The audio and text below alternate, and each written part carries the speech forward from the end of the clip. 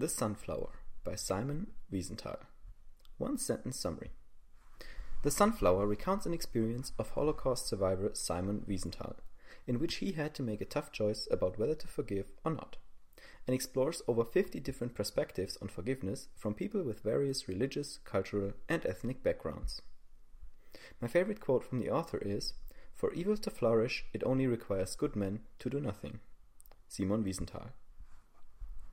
Here's a two-step solution to the problem of extreme, nationalist, right-wing political parties gaining too much traction and eventually getting to run a country and lead it to despair. Step 1. Send every member a book written by any Holocaust survivor. Step 2. Force them to read it start to finish.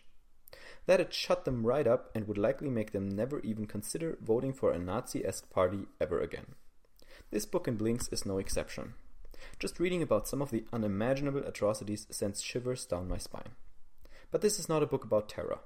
The Sunflower is about forgiveness and the incredibly complex questions that come with it.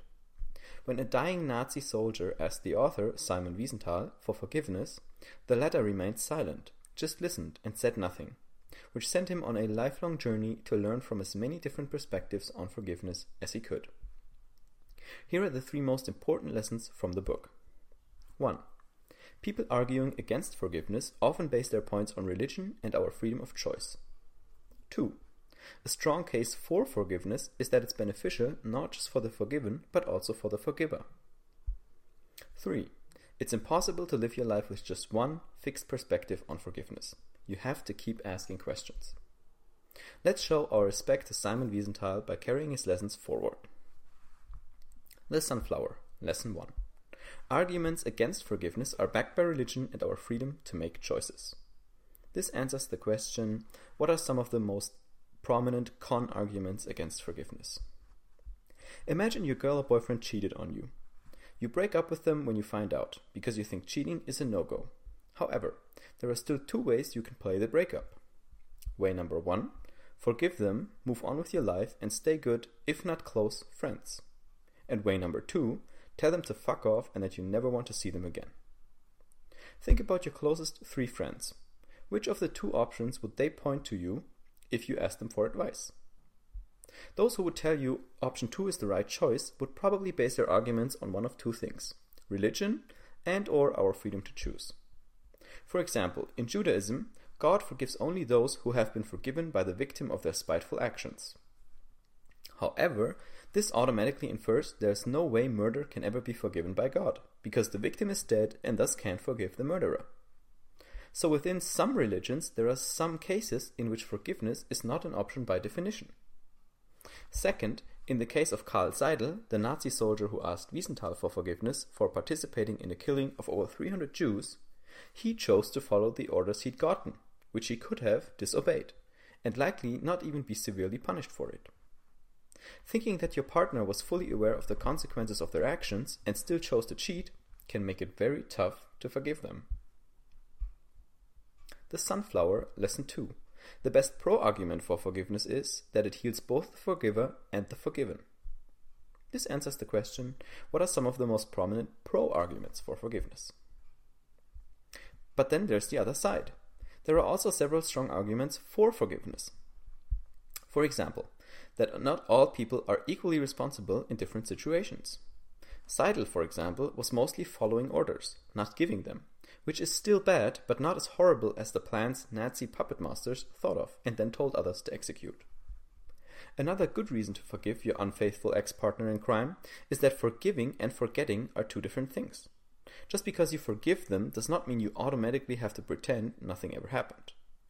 But the biggest reason to forgive, by far, is that it doesn't just heal the person who's forgiven, but also the forgiver. If someone really shows regret and true guilt, how else can you possibly transform their misery into something positive? Not just that, forgiving is also the only way to let go of your own anger, hate, and resentment.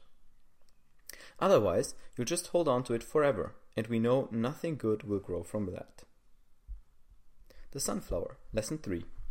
There is no one-size-fits-all forgiveness attitude, so you have to keep asking yourself questions about it. This answers the question, what's the right attitude for forgiveness? As you can see, the question whether to forgive or not is tricky to answer, and in fact can't be just answered once and then you're set for life. That's not how it works. I love the conclusion of this book, that there's no conclusion at all. The most important thing Wiesenthal learned about forgiveness is that there are many different perspectives on it, which makes it essential to always keep asking questions about it. Why do good people do bad things? How can societies tolerate terrible actions at scale?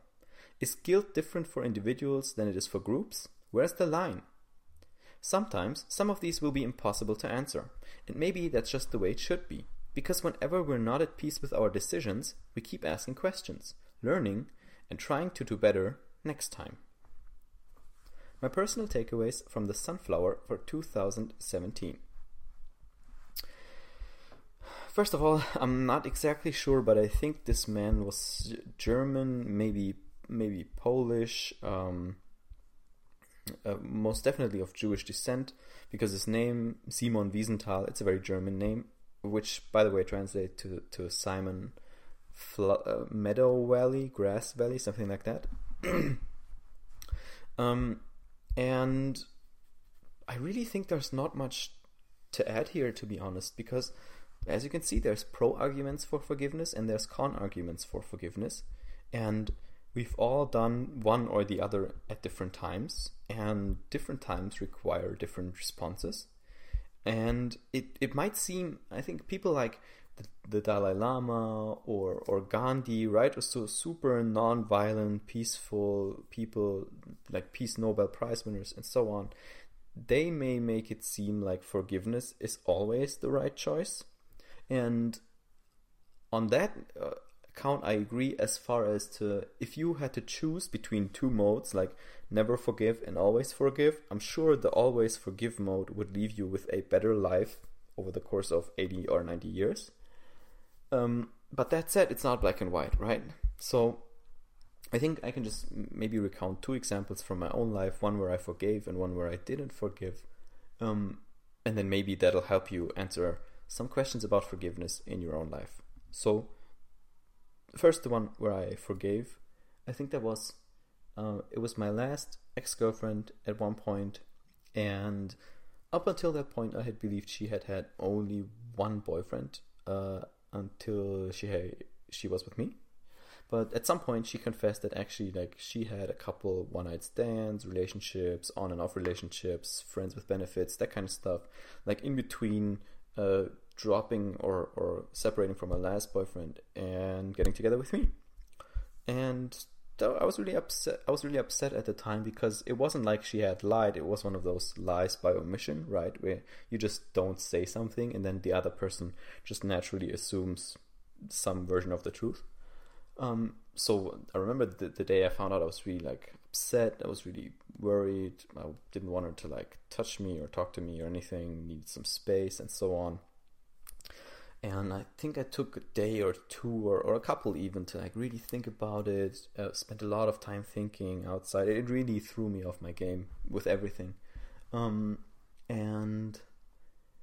then after I was through sort of processing that, I came to the conclusion that if I don't forgive her for doing that right now, then there's no future for us, right? So I was like, if I hold on to this forever, or if I can't forgive her this now, then that will mean that our relationship's forever poisoned, right? Because like 15 years in the future, I might go to the place where I say, yeah, but that one time, right? And you pull out something that's age old and super unrelated and so on, but it really poisons the whole relationship because you keep it locked up somewhere just waiting till you have the opportunity to pull it out and then fight, and it's just horrible. So I decided I would forgive her, and it was really not easy. Like, it was super not easy, especially to do it fast, because it was like 2-3 days, and we were together all the time, like during that time, so it was hard. But eventually, like, I made it, right? And over time, I don't want to say forgot it, but it just faded away and so on. And that was really the right move to make, right? So we're not together anymore. That it didn't work out for other reasons, but that was not the point, right? Because forgiveness was the right response. So another scenario where I didn't forgive was a girl I was in love with in high school. I think at the very end of when high school ended, when we graduated, I had been trying to like tell her for years, right? Because we were in a sort of best friends kind of relationship, so I felt like I was in the friend zone. Super like complicated. Actually, not super complicated. I was in the friend zone. That was pretty much it. And I was like, shit, like I gotta tell her. Because and that was the first time she didn't have a boyfriend either. So I was like, okay, let me tell her. Like, finally, we graduate, and then we'll see what happens. And I told her. I think I sent her a letter or something, and she just didn't sort of talk about it at all. Right? She ignored it, and eventually, I was like, "What do you say?" Like, right? So I kept like asking, and then she still didn't really say anything, and it was really, really weird. And I don't even recall what she eventually said because I never got a proper answer. And so I was really pissed at her for that. Eventually later I found out that she was like super overwhelmed with it, didn't know what to say, right? Didn't want me to lose me as a friend, but also didn't want to be my girlfriend, blah, blah, blah. And so I found that out much later. But in that moment I decided, man, like if she can't even, like after all these years, we've been friends for so long, if she can't even like talk to me about this or even say like no or yes, right? Like I just wanted an answer. I just want to be straight up. If she can't do that, then like fuck that. I'm not gonna forgive her. Like this, she's not worth it, or she's not worth my time, whatever. So we both moved on, right? And I haven't forgiven her since. I've seen her only a couple times. There was a moment like last year, nothing happened, but we really drifted apart, and that sort of just like broke away, faded away, and that was that. And there was no real forgiveness or like forgiving moment. There was nothing like that, and that's okay too, right? So I'm not saying it was the right thing to do, but it was the best thing I could do in that moment, and then whatever happened, right? So I think the most important thing you can do with forgiveness, besides keeping asking questions about it and changing your mind every time you have to or have an opportunity to, is to not get hung up on what you've done in the past, right? Like whether you've forgiven someone or not, don't get hung up on that because you can't change it, right? The past is the past, and you can only do better in the future. So focus on that, ask the right questions, don't think it's all black and white, and I hope you'll really take something away about forgiveness from this summary of The Sunflower by Simon Wiesenthal. See you on the next one.